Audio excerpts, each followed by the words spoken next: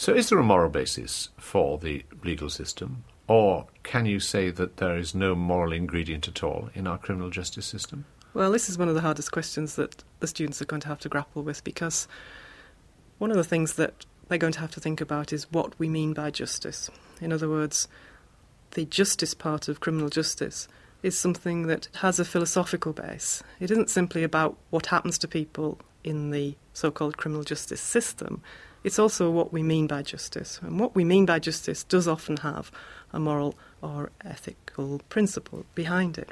The problem is that one person's ethics and morals are not the same as another person's. Let's get back to Oliver James. We're going to hear from him again, and this time he talks about his own research into the criminalisation of young males. The first thing that I found when I started studying violence was that it's very clearly an area in which genes play very little role. And when I went to interview these violent men, I found that first of all, they really didn't know why they were violent, which surprised me, in that they'd often seen psychologists and so forth, and often had good reason to think about it. And all I did was ask them very, very simple questions, like about their childhood, like what sort of child were you, what sort of parents did you have, did one of your parents like you more than the other, how did your parents punish you? And they would say, to that particular question, they would frequently say, well, it was, nothing special, no, normal. I had a normal childhood. You say, well, what sort of thing? And they then give this catalogue of unbelievable physical abuse. Well, yeah, I used a belt. Obviously, if I did something wrong, then I was punished, yeah. And from their point of view, they were simply describing what was normal to them. From my and most people's point of view, they were describing severe and frequent physical abuse. If that's your experience, it means you grow up with a very strong expectation that at any minute people are going to criticise you, attack you, and physically assault you. Some of the men I interviewed, the extent to which they were simply re-experiencing the past was almost laughable. Mostly, it was more complex than that. The connection between their specific crime and their childhood experience, but not that complex. And certainly, what struck me when I interviewed these men was how little they thought about it, and it came to them as a total revelation when I would point these connections out. And experiment in one case of one paedophile, for instance, he started off trying to rape a nurse, then he tried an old woman, and it didn't work. He couldn't get off on it. He didn't get an erection. He wasn't excited by it. He tried a schoolgirl, that didn't work. And eventually he saw 2 10-year-old boys, and suddenly everything clicked, and he went right through with it all. And obviously there were many details of precisely what he did to these boys that were very much things that had been done to him over a number of years by a man in the same wood that he was doing these things to these boys. They're repeating the rage and the humiliation that was inflicted on them by both their parents, not just their fathers. I mean, their mothers frequently were depressed and irritable when they were small, and frequently hit them a lot. And of course, the kinds of childhood that produce violence are, of course, much more common in low-income homes.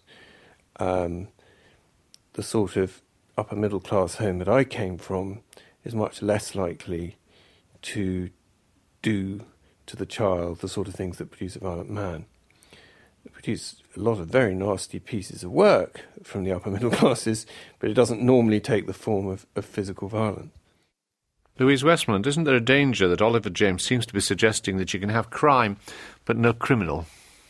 I suppose he's saying that there are reasons why people commit crimes, and I think that's a justifiable position to take, in that there's certainly some evidence that people who are abused will go on to be abusers.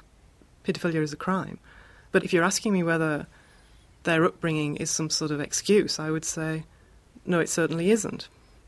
But society has to protect certain groups of people, and clearly children are the most vulnerable group that we do protect, and we have to protect them from the inappropriate attentions of adults who are going to harm them. And paedophilia is one example of this.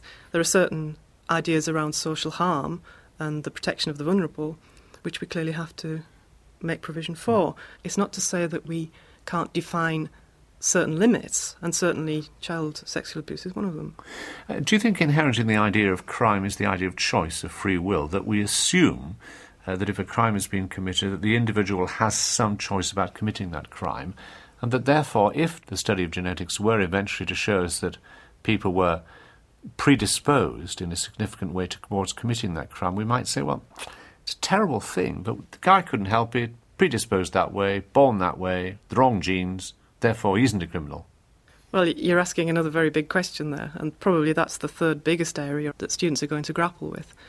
The idea that we can choose to commit a crime or not is one it's just been troubling criminologists right from the start. But the legal process, judicial process, assumes that we can, doesn't it really? That we can choose.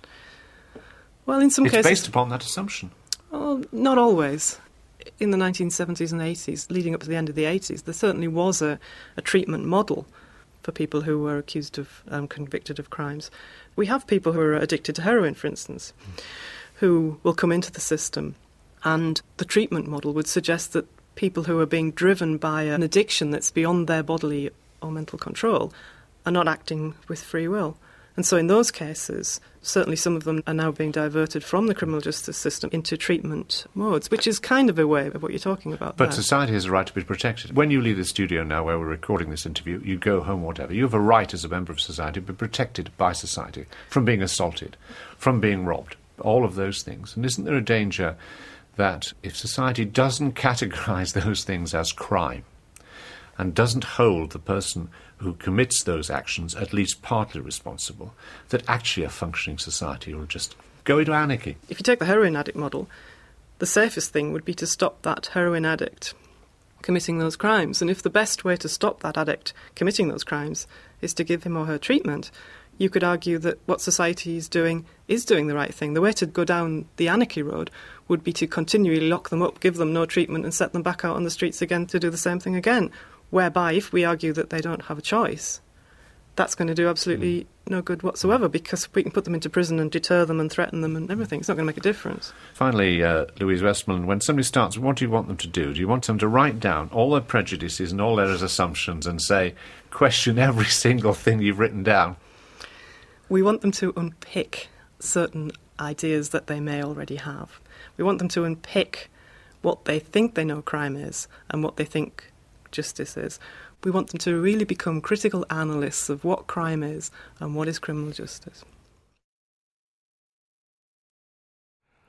From the Open University. For more information, go to www.open.ac.uk/use.